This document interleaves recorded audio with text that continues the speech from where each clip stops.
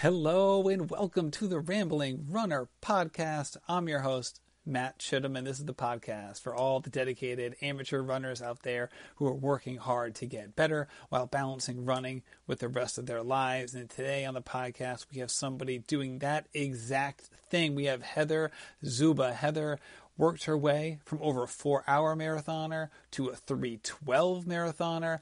She also is an engineer, and as she puts it, she's a nerd by day, runner by night, and she is just a blast to talk to. I was so happy to talk to her for this podcast, not only because of her running prowess, and running a 3:12 marathon is so impressive, but the way she's able to balance it with the rest of her life. And in addition to that, she has the unique aspect of her life where she's actually engaged to her coach. So she's engaged to James McCurdy from McCurdy Trained. I know a lot of us have a coach that we work with remotely. That is the exact opposite of what Heather's got going on, and in fact is now a coach herself with McCurdy Trained.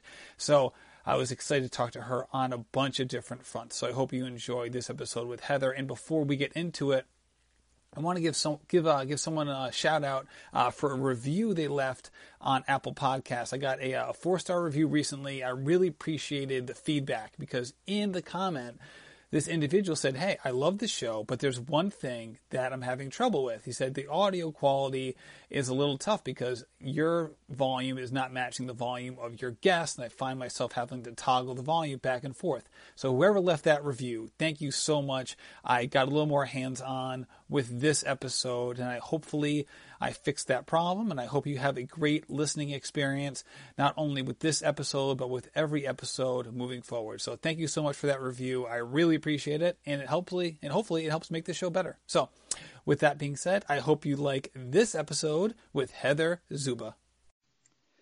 Hello, Heather, and welcome to the Rambling Runner Podcast. Oh my gosh, thank you so much, Matt. I'm so excited to be here. That makes two of us. Thank you so much for joining me.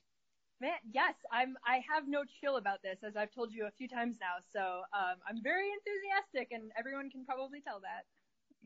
That's exactly what we like to hear. Ramble on. That's why we call it the Rambling Runner Podcast. So I'm totally into it. And you're actually traveling for work now. And one thing that I mentioned in the introduction is that not only are you a runner, you're a 3:12 marathoner, certainly very capable in that aspect. You're also a coach with McCurdy Trained, but you have a whole full-time job on top of this. Yeah, I do. So I am actually a software engineer. So nerdy by day, athletic by night. I have a day job. It's usually a 9 to 5, but sometimes I work extra hours. Sometimes I travel. I'm actually working remotely right now, which is an adventure I got into over the past year. So I live in Arizona, but my company is based in upstate New York, where I'm from originally. So every now and then I do go back to the office to spend some, quality face time with coworkers and everything. So that's what I'm up to right now. So where are you from in upstate New York? Syracuse area, actually. So smack dab in the middle of the state. Oh, okay. Got it. So there's not a lot in the middle of New York. That's very true. Yeah, when you say upstate to some people, if you say New York, people think New York City. So then you say upstate New York, and then people from New York City still think you mean like Westchester County, like that sort of thing. Maybe Albany if you're lucky, but no, sometimes you need to actually clarify middle of the state, middle of nowhere, upstate. That's true. For a Manhattanite, upstate is Yonkers. Exactly, yeah. No, actually, I went to school in Poughkeepsie, New York. Oh, really? Okay. Yeah. So so I played college basketball, and for our league games, basically all the other schools were in New York, and we were the southernmost school, and we were in Poughkeepsie. So we were driving all over the place. Yeah. So I've seen a whole bunch in the New York region. Yep. You got to go pretty far so lots of road trips.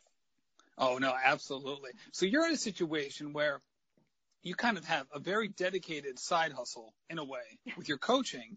So what made you want to get into the coaching thing, knowing that you're working hard at your day job. You have that job is, I would assume, being an engineer. There's a lot to it, and then you also are a very dedicated runner, and I can't wait to talk about that. But what made you want to get into the coaching as well? Yeah. I certainly had enough on my plate already. My job is pretty stressful most of the time. And I am very serious about my own running and my own training. But I just get a lot of joy and always have about talking training, like talking shop with other runners. A lot of my friends and I now at this point, our most common bond, I guess, is running. And I always love like hearing splits from people's workouts and this and that and talking about race goals and how achievable they are and how people are going to get there. And so that's something that's been kind of building, I guess, over the past few years. And then, one day it just kind of clicked for me, like, man, like, why don't I try to do this? I'm already like, kind of giving some informal guidance to some of my friends and to some acquaintances, like, why don't I try to take on a few athletes and see what that's like? So I kind of did that on my own to start before I started coaching under the McCurdy Trained umbrella. Because I kind of wanted to get a feel for it. And, I don't have a ton of extra time in my day. So I wanted to make sure that it was the right call and it was something that I was going to stay passionate about. But I really enjoyed working with the athletes I was working with. And so bing, bang, boom, joined up with the McCurdy Train team. I certainly can't take on a ton of athletes because I am busy, but the ones that I do work with, I really enjoy it. It's just something I'm very passionate about. And when you first started on taking on clients, how do you go about, kind of drawing that business? A lot of it was just conversations that happened sort of accidentally, I guess I'll say. When I first started running, I felt like I was kind of in the dark. Like I was reading a lot of material in print, like magazines and training plans and all of that. But what I felt I was always missing was like the human element of it. How do I actually like adapt this to me and to my life?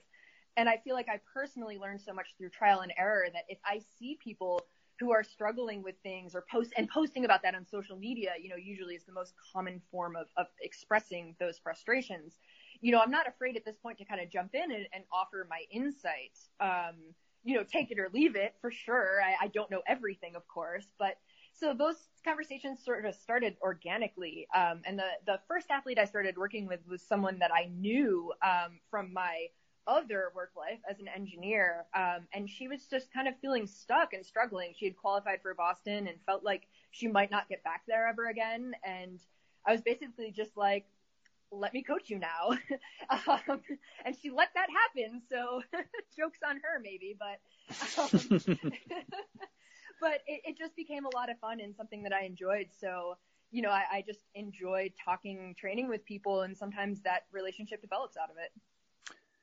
Oh, of course it would, right? Because for a lot of people, it's not only a physical release, but it's a mental and emotional one as well. Yeah, people are very passionate about running, which is amazing to see. Most of my athletes and all of my athletes, they all have, other elements to their life. They all have professional jobs. They all have, families or significant others or children or, whatever the case may be. We're all pretty well-rounded people, but that doesn't take away the fact that we care, about our race performances, that we're improving in this area. And I think it's a really awesome outlet because it's allowing you to devote some time to yourself, to your own, quote unquote, selfish goals. But it's a good, healthy outlet that allows you to be balanced in those other areas of your life. Yeah. And there's a lot of coaches out there, and even with McCurdy Trained, who are, my coach is a good example of this. No, she doesn't work with McCurdy Trained, but she's a professional runner. Is that, for a lot of these folks, I shouldn't include my coach in this because she also is a full-time grad school student, but is that running is their life, and then they're able to coach off of that. But for you, you have a very different scenario. As we've mentioned, you have a full-time job. So do you feel like that through that combination of factors, you're able to maybe connect with some of your clients in a way that's a little deeper because you can relate experientially to what they're going through? Yeah, I think so. I don't think the coach-athlete relationship is one size fits all. What someone might need is very different from what their brother or sister might need, or their best friend might need, or, a runner on their other team, on their same team might need. You know what I mean? So I think it's good to explore the coaching options out there, but I also think that it's good that there are options that aren't just all pro athletes. I think sometimes your existence as a pro has been very different from that of most regular runners. You might not have ever had the experience of having to go to a shoe store and try on different shoes because maybe you've had a sponsor your whole life. You might not be able to grasp conceptually what it really means to be going out there and time trialing most of your races as opposed to just purely competitive racing. I have no idea what that feels like. Yeah, I mean, it's different. Like, your life has just been molded differently when you're at the top of your sport, and you have been for a long time. I started out with fairly modest beginnings. I mean, I don't know. It's all a comparison game, right? It's all relative, unfortunately, and fortunately, I guess. There's pros and cons to it. But, I started out as somebody who had no idea what they were doing. Like, I ran my first marathon on 11 miles per week. I can tell you, don't do that. That sounds like a great strategy, Heather. It's a terrible idea. You put in 11 miles a month and you're ready to go for your first marathon. If you want to really hurt really badly, it's a great way to achieve that. But other than that, maybe not the best way to approach it. But I mean, I went through so much trial and error, and I know what it's like to be, kind of a middle of the pack runner. And I know what it's like to still want to work hard towards those goals that I have personally. And it's kind of weird. Like I came from a place of like feeling like I didn't deserve to devote a lot of time or energy towards them because I wasn't, quote unquote, sub-elite or elite or like good. I identified as an engineer, as an intellectual, as a girlfriend and a daughter and all of those things. And I never really saw myself as an athlete. And then when I've kind of changed that mindset, gradually over time, and I realized that this was something worth pursuing, just for the pure fact that it's important to me. It doesn't matter how good or not good I am, that's a relative term. And so I think that experience is something that a lot of people can relate to. I think everybody's kind of on their own journey in that regard and maybe at different stages in it. But I think, I can relate to some of my athletes who are sort of in that position of, trying to balance everything, and not being able to just be a runner first. Yeah. And as you said, you weren't always this way. Shoot, I loved your post about back in 2006. And for Halloween, you used to dress up as an athlete just because you thought it was ironic. Yes. Yeah, it's totally true. I was basically as far from athletic as you could possibly get growing up, save for a 1-year stint on the modified volleyball team in, I think, 7th grade. Hold on. What in the world is modified volleyball? It's like volleyball for people for like young kids who like can't like play regular sports yet. I don't even know what possessed me to try out for it, but it's like before you can get to JV.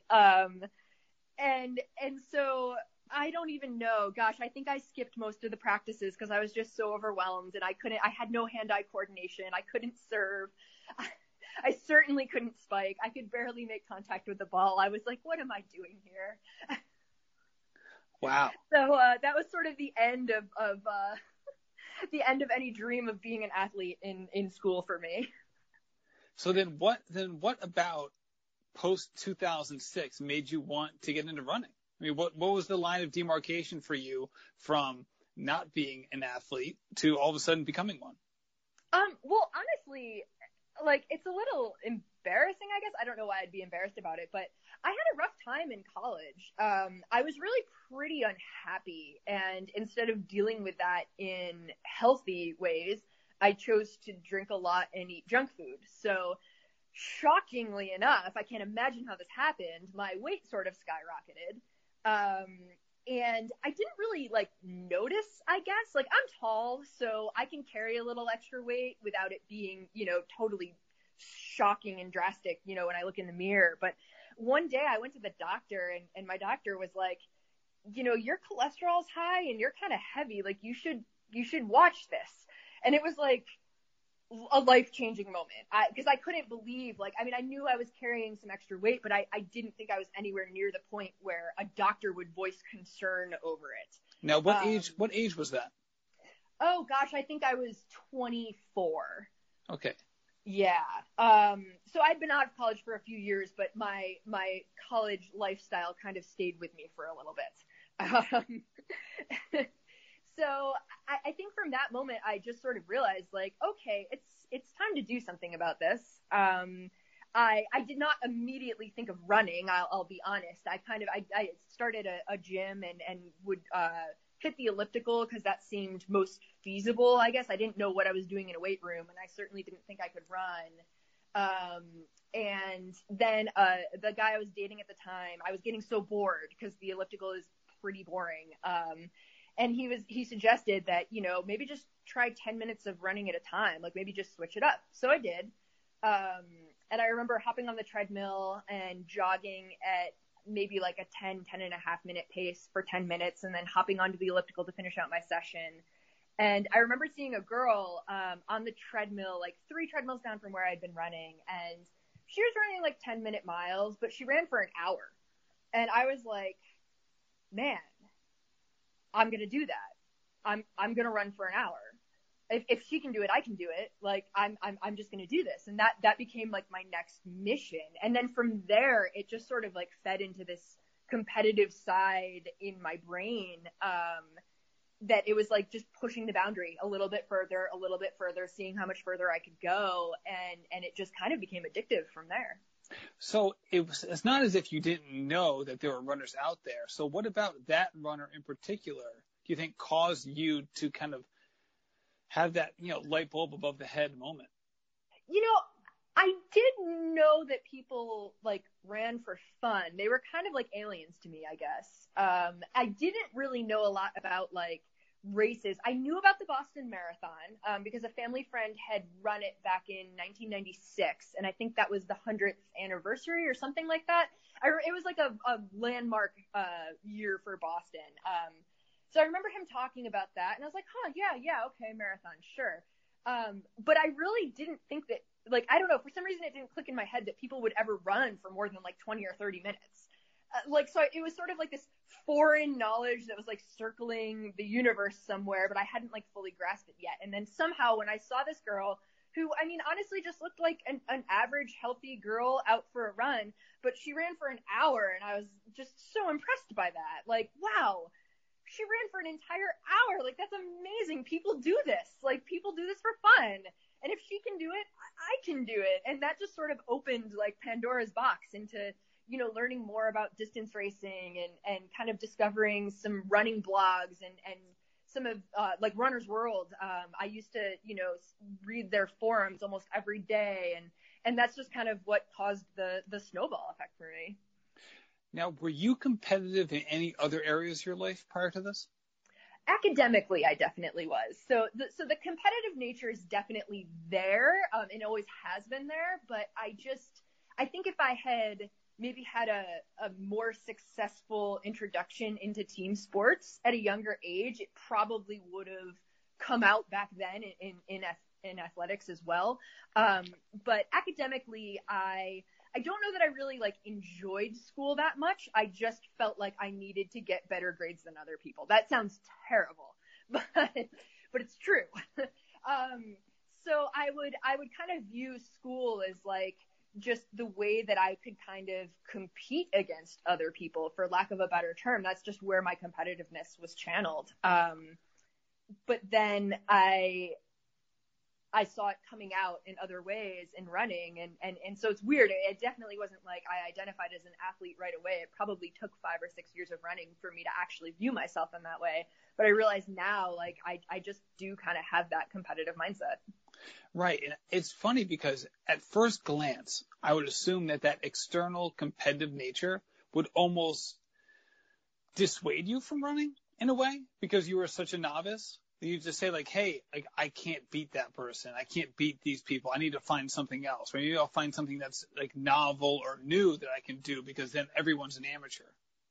Yeah, you know, that's really interesting, because I definitely have talked to some people who kind of have similar feelings, or they tend to get stuck in the comparison trap a little bit more often than others do. And I mean, I won't say I'm completely immune to that, but I've always just viewed it as a competition against myself rather than against others. It was always about, like, initially it was about pushing the distance. You know, I can only run for 10 minutes now. Can I get to half an hour? Okay. Can I get to an hour? Okay. Now that I can get to an hour, what's next? When I ran my first 5K, I then realized that there was like a performance aspect to it that I was missing. So then it became like, okay, well, I ran it in this amount of time. You know, can I run it a little bit faster next time? But it was always me competing against myself. I really didn't care too much about what anyone else was doing. It was really just about like this new party trick I had discovered. Like, let's see how far I can run today. And it's if you don't mind me jumping in there, it's pretty fortunate that you viewed improvement in terms of distance instead of speed, because by improving distance while not trying to run faster, you almost ensured that you weren't going to get hurt. Yeah. I mean, I won't say I was necessarily the wisest about that, because see aforementioned 11 miles per week that I considered marathon training somehow. But yeah, I mean, I think that I did gradually ease into it as much as one can. You know, I didn't all of a sudden start trying to like sprint every single run, or, you know, go out there and just like positive split the crap out of 5Ks because I had no idea how to pace myself, or, you know, so I did avoid some of those mistakes that can make you maybe a little bit more prone to injury, because my approach was definitely more of a slow and steady one. Now, your first marathon, was that 2013 or was there one before that? No, it was, I think it was 2011. Okay. So what made you want to jump into the marathon with such little training going into it? Well, little training wasn't exactly my intention, I guess. So it was weird. I had sort of, I'd found a training plan online somewhere, maybe from Runner's World, I'm not sure. And I had every intention of following it, but I still was kind of like half committed, I guess I'll say. Like, I really enjoyed every time I set a new distance PR. Like, it was very exciting to me to run further than I had ever run before, but I still wasn't running very consistently, and I wasn't doing any speed work. So everything was just kind of like moseying, same, you know, regular easy pace every single day. And, you know, I wanted to push the boundary of how far I could run, but I really almost didn't even deserve to run a marathon, I guess I'll say. You know, I certainly wasn't very committed to it. I didn't follow through on the training plan. I skipped a lot of runs. It was just sort of it was more like I was approaching it like a bucket list kind of thing. Like, oh, I can just get through this, and that's what I'll do. I'll just get through it, rather than trying to like run a certain time or run well or compete well or anything like that, if that makes sense. So what was your race day experience like? So, gosh, I'm just going to sound like even more of a brat right now, I think, but it honestly was I've run 10 marathons now, and I would say it was actually like probably my third best marathon. What? I know. So my watch died. My watch died at mile 10 because so much of a newbie, I didn't even think to like charge my watch up the night before. And I really had no idea what to expect on race day. So I just kind of started out running at a pace that I thought I could reasonably hold for 26 miles. I ended up only positive splitting by like 3 seconds. So I don't know how I did that with a dead watch. I guess your body does kind of actually know the fine art of pacing, even as a total noob. But yeah, like, I mean, it hurt at the end, don't get me wrong, and I couldn't walk for like a week afterwards. But in terms of like pacing and not feeling like that terrible soul crushing, like can't move my quads anymore if I tried sort of wall crashing experience, I didn't have that, which I then did have in many subsequent marathons. Wow. See, that's almost a miracle, right? Because I can imagine if you had that sort of experience, how things might have changed after that. Oh my gosh, yes, absolutely. And so I don't know what exactly happened and clicked on race day, if that was just race day magic, or if me just like completely putting ego in time or anything like that, or not really even having that at that point in time. just kind of being like, I'm going to run easy and just complete this thing. I think it was a blessing in disguise, because I do think if I had, tried to go out of the gate running like 8-minute miles or something like that, I would have been in for such a world of hurt. I probably never would have returned. And what marathon was that? And what time did you run? It was the Empire State Marathon in Syracuse, New York. It was the first year of its running. So I figured, why the heck not? Hometown race. And I ran a 3:57 and some change. Okay, so breaking 4 for a first marathon is huge. So that is, I can see why that was a nice springboard for you. And the reason I mentioned 2013 earlier, because it's a really good comparison between that and then 2017. So 2013, you run CIM. You actually go there with a friend whose goal was to break 3:15, and you end up running 4:02. So at that point, you've been running for a reasonably long time, right? So you have some marathon experience under your belt. You run 4:02, which is actually slower than your first marathon. What was that feeling like for you? You go there with a friend who's 45 minutes faster than you are. What made you think at that point, like, hey, I want to dedicate myself to this endeavor as opposed to going the other way?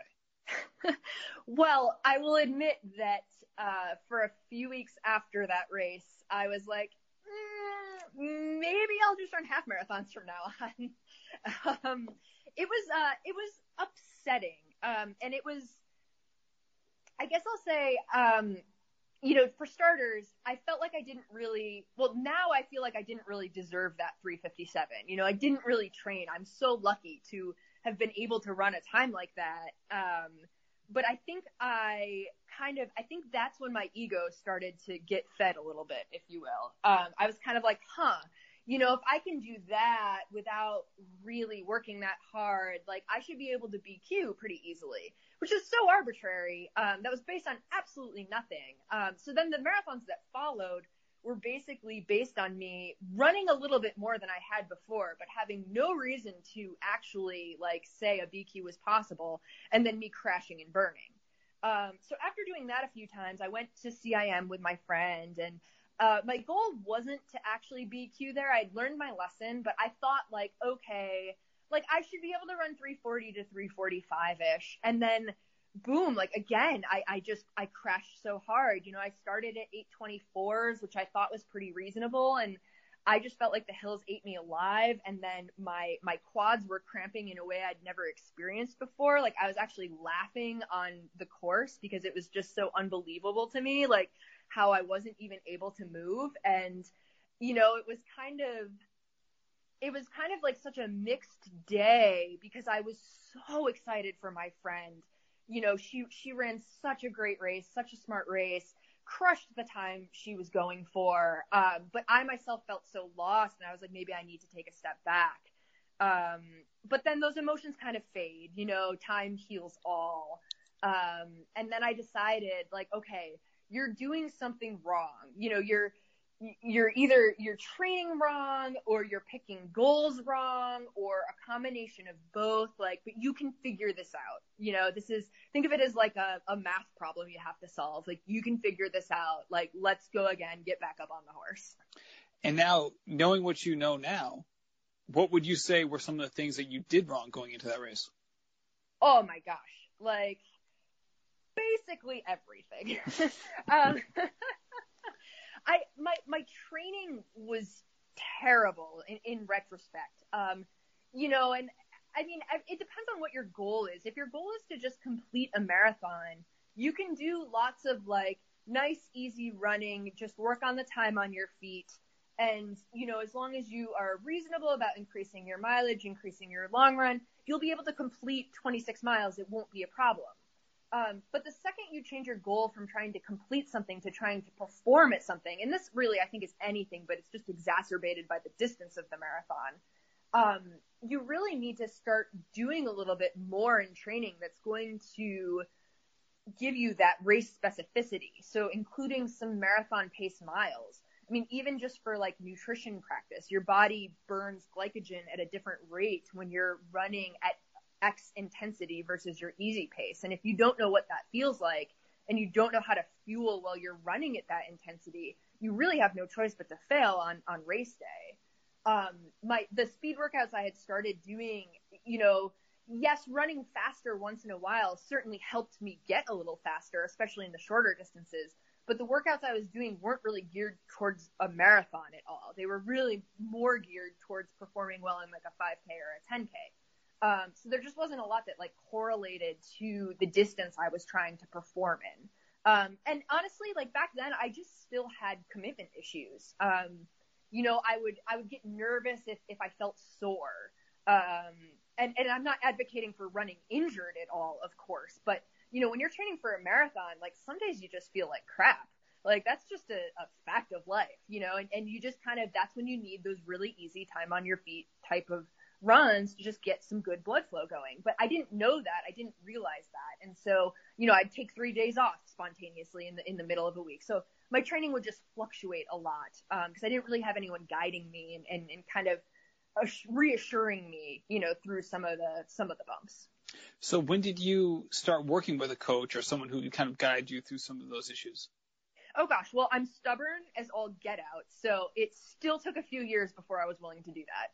I tried a couple different plans after the race went so poorly at CIM, and I had a few more disastrous marathons. And I felt like I was educating myself so much more about the sport. I felt like I was understanding a lot more about what I needed to do. But for whatever reason, I just wasn't having success with it. And my friend, the same friend who had gone to CIM with me, she had started working. And let's give her a shout out. What's her name? Sorry, I should. Laura Anderson. Okay. Yeah, she's amazing. So everyone should go look her up. She's basically my inspiration every day. So Laura had started working with a coach, and she saw a lot of improvement. She was already, pretty talented runner, having broken 3:15. But she was just seeing a lot of improvement from working with a coach. And finally I got it through my thick skull that it was okay to ask for help and reach out and, see what I could really do with some professional guidance.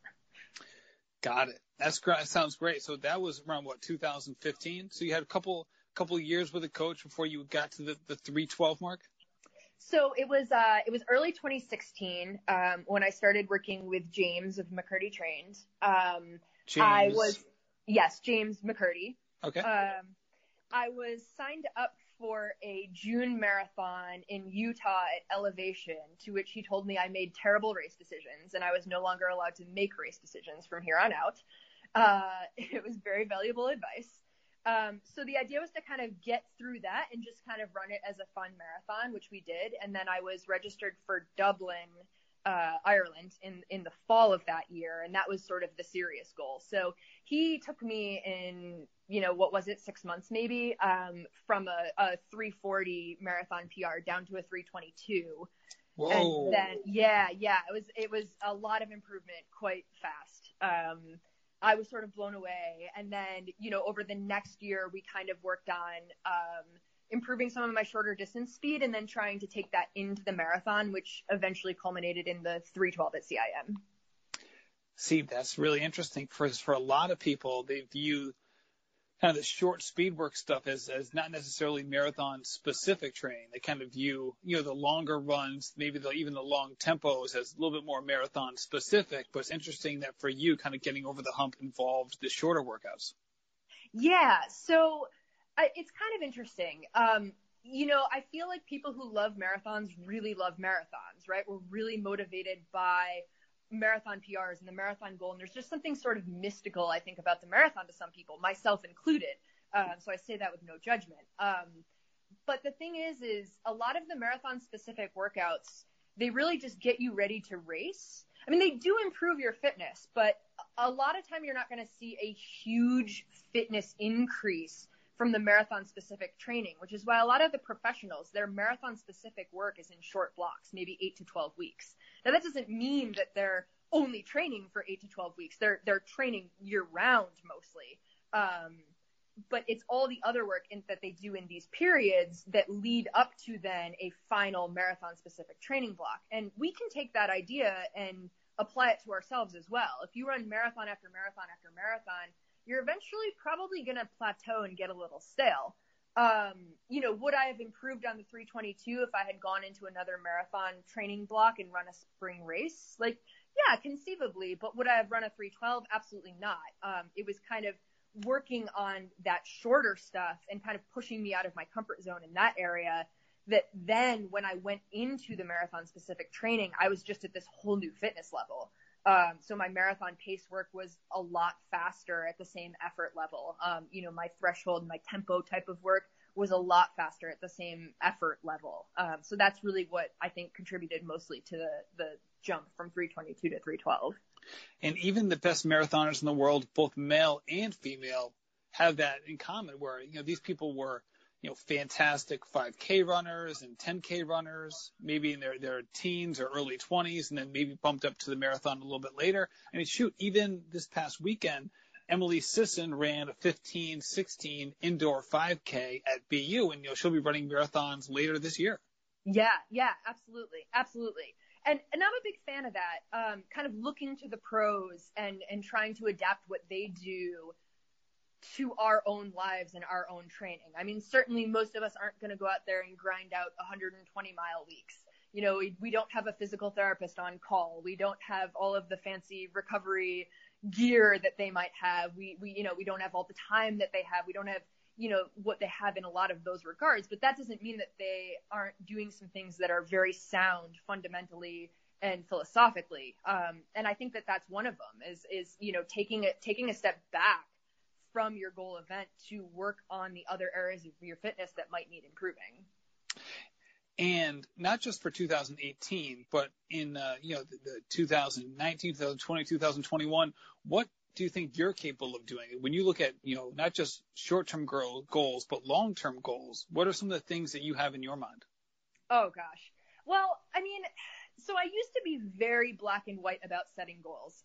So when I went from running my first marathon to getting this idea of qualifying for Boston, I was BQ or bust. It was like, I need to either run under a 335 or I completely failed. And that's a really hard way of thinking, because you only have two choices. You only have two outcomes. You either did well or you didn't do well. You passed or you failed. And in the real world, it's not really like that.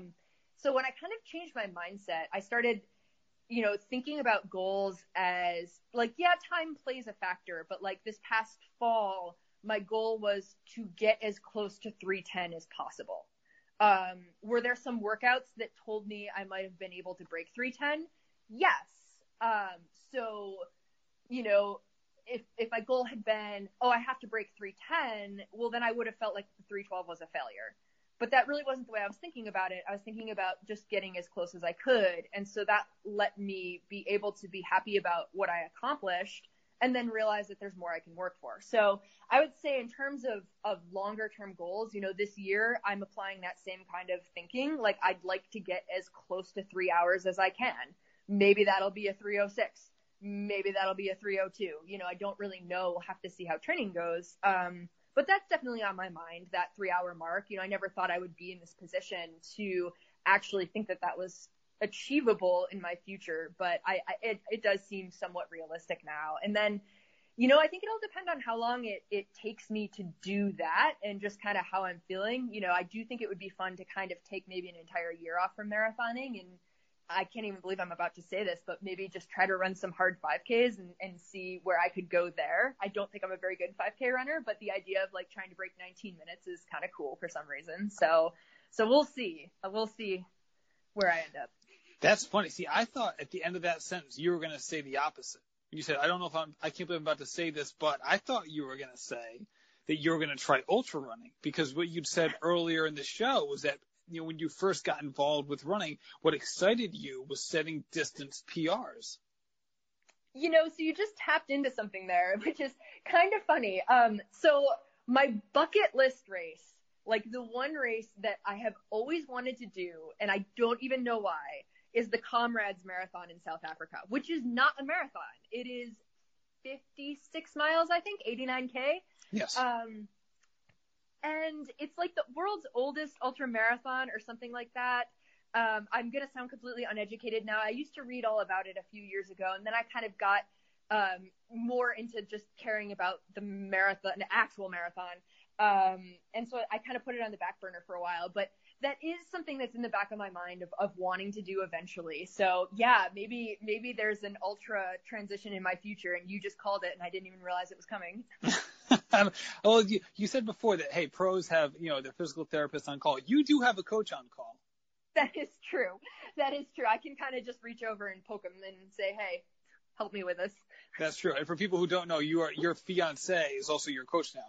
Yes, that is true. I did skip that part. Yes. So okay. Yes, he was my coach and he is also my fiance. There you go. See, you're ready to go. You're not near him now. You're traveling for work, but see, your coach is right there. You bother him whenever you want. Racing, if your tempo run didn't go the way you wanted it to, which for amateurs is almost like the bane of our existence, is the tempo run. Yeah, I mean, I think he loves how on call he is. I'm sure he does. That's great. All right. Speaking of that, we're going to get into a little coach's corner segment. I love doing this with the coaches that we have on the show. Normally, I do 3 questions, but I'm going to do 1 question this time because it's a biggie, and I want to devote as much time as we can to it.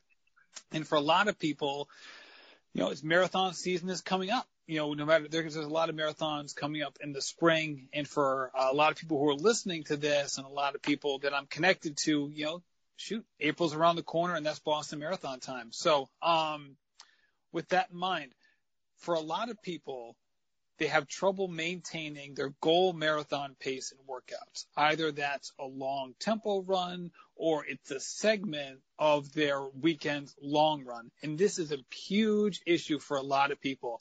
So first of all, have you experienced this? And second of all, what do you tell some of your clients who are going through a similar issue? Yes. So I would say this is nearly universal. I have heard this sentiment expressed from some of my athletes, from some of my friends, from some of the professional runners I know. I certainly feel it almost every time I have a marathon pace workout. You might even feel really good about the workout. You might complete 6 miles, 8 miles, 10 miles at marathon pace. But even if it went well, there's always this voice in your head that says, yeah, but you've got to run that for 26 miles. How is that going to work? I just think it's a universal thing. And so there's really 2 components to that when I break it down, I guess, in my head. One would be, first of all, are you running the appropriate marathon pace or are you overreaching? So a good first place to start, just to give yourself a little sanity check, is, are you doing what I was doing in my early marathoning days, where I was picking a marathon pace that I wanted to run rather than the one I was in fitness to run? Because that's always going to feel harder. And it's probably always going to set you up for a disaster of a race, which I can attest to multiple times. So there's many calculators out there. There's the VDOT calculator. There's the Macmillan calculator. They're not promises. They're not guarantees of race times, but you can plug in a recent result from a shorter distance race you've run, and it will at least tell you, approximately what a reasonable marathon goal would be for you. It takes a lot of assumptions into account, but it will at least tell you, hey, am I shooting for something that's reasonable within where my fitness is, or am I just shooting for something that's pie in the sky right now? So once you've kind of done the sanity check on that and you know that you're running a pace that is a reasonable marathon goal pace, it's honestly kind of just trusting the training. You're doing all of these workouts with so much cumulative fatigue in your legs. Nobody's going out completely fresh. If you were to take a few weeks off, recover, just run easy, and then go out and run 8 miles at marathon pace, it would feel like cake. It would be one of the easiest workouts you've ever done. But that's not the scenario under which you're doing these workouts. You've usually had, a shorter interval hard track session earlier in the week, or maybe like a lactate threshold type of tempo session earlier in the week. You're doing this maybe as a component of a long run. So you might have had a long warm up, like 6 miles, 8 miles, something like that. And then you're trying to hit marathon pace. So what it's really feeling like is more like those last miles of the marathon, not the first miles of the And that's what it's designed to really simulate. So you can't think of it in your head or frame it in your head as this is how it's going to feel when I'm at mile 1 in Boston. Hopefully not. If that's what it feels like, then you've gone out way too hard or something's wrong, you're sick or something like that. So you just kind of have to let yourself feel those feelings, I think, and then let your logical side take over and just realize you're not fresh. You've got heavy legs. Your coach or your plan or whatever it is that you're doing to prepare yourself is going to prepare you in the best way possible. And you just kind of have to trust that and keep going. See, I've heard several people answer this question, and I hadn't heard anyone say what you just said in terms of that this is supposed to mimic the end of the marathon, not the beginning or the middle. And I feel like that's so enlightening because that really sets people's mind at ease because everyone knows the end of the marathon is supposed to be hard. So if you say, hey, that's going to be hard, this workout was hard, all right, well, it's easy to then, compare apples to apples in that situation. Yeah, absolutely. And I mean, it all depends on what the workout is too. You're typically building into these exposures of marathon pace miles. If your plan is having you start off with 10 miles at marathon pace, I'll just be blunt. I think that's a crappy plan. It does take some building up to. So, if you're in the beginning of the cycle, you're 16 weeks out, 14 weeks out from your race, if you have a session that's like 3x2 miles at marathon or 3x3 at marathon, that's not going to be as hard. That's not as taxing. It depends on, kind of, I guess, what your buildup has been like so far and what kind of fitness you're in. But assuming everything has gone well, that shouldn't take too much out of you. And then the idea should be that you kind of gradually build that exposure over your training. So you finally build to a place where you're running maybe 8 continuous, 10 continuous, 12 continuous, depending on, your volume, miles. And then at that point, it's going to be a hard workout. You shouldn't see marathon pace and immediately think easy peasy in your mind. It is going to require you to work a little bit. But that's how I always think of it is, this is the end of the marathon, not the beginning. Yeah. And it's funny that the beginning of this answer, you mentioned that everyone, from amateurs to professionals feel, kind of have this same issue, which I think is so enlightening because you would think that after your first marathon, you would no longer have this issue. You'd say, hey, I remember goal marathon pace workouts. Those are tough, but it's almost like we have this I don't know, like this established amnesia when it comes to goal marathon pace and workouts that all of a sudden we forget what happened in our last cycle. And all of a sudden we do, this shouldn't be that hard. I'm going to be doing this for 26 miles in a couple months. Oh my gosh. No, it's so true. Like amnesia is the best way to put it. And I mean, also, I think, hopefully as you're going through, life and training cycles and all of that, like you're hopefully getting fitter. So, you're hopefully your marathon pace is getting faster. And I think that can be a real mental stumbling block for some people. At least it was for me. It wasn't that long ago that I was running 5Ks at a 7:10 pace. So if I see a marathon pace workout written at 7:10 pace, there's still a part of my brain that's like, wait a minute, there's something wrong here. This can't be right. And that kind of takes a little while to sort of get over and realize you're just gonna kind of cruise on into this workout and you're gonna be there and you're gonna run at effort and it's gonna be what it's gonna be. It's gonna be fine. There you go. Sounds great. Yeah, I mean it's one of those topics that can really be anxiety inducing because all of a sudden, especially if it's like 3 or 4 weeks out from the marathon, right before your taper, you have one of these workouts and you're like, oh crap. Right. Oh, like, yeah. What am I going to do at the starting line? Like, this is not, you have to have a lot of faith either in yourself, somebody else, the VDOT calculator, something. You almost have to have a lot of faith in something or all of those things to then say, okay, well, you know what? When I get on that starting line, I'm going to go out at this pace and come hell or high water. Hopefully I can keep it. Yeah. I mean, I remember the last long workout I did before CIM, and I think it was, now I say I remember. I remember doing it. I don't remember what it was as written, but I think it was something like 2x5 at marathon or something like that. And my fiance was nice enough to run some of it with me. and it was so windy that day. And he wasn't saying anything about the wind. And I'm like basically dying. And marathon pace feels so hard. And I eventually kind of have to back off it a little bit because I just realize I'm working too hard. I'm ruining the intention of the workout. The workout finally finishes and I'm just feeling totally dismayed by this. Like, oh man, like I think I need to reassess the goal. And he just turns to me and he's like, man, it was windy as heck today. And I was like, why did you not say anything? You would have eased my mind like an hour ago. So it's like conditions can play a role in it too. And that you need to kind of remember as well. You know, if you're running into a 15-mile-per-hour headwind, well, good luck hitting marathon pace. You're not gonna. You know, same thing if it's like 80 degrees with, 90% humidity. You're not going to run marathon pace. It's just not going to happen. It doesn't matter if you're elite or a walk runner. It's just not going to happen. So you have to take those external factors into account too and not let them completely destroy your mental confidence. Well, that's a great way to end it. Thank you, Heather, so much for joining me on the show. This has really been not only fun, but very interesting as well. Awesome. Well, hey, I'm glad you enjoyed. Hopefully other people do as well. Thank you so much for having me. It's my pleasure. So good luck in 2018 and happy running. Same to you.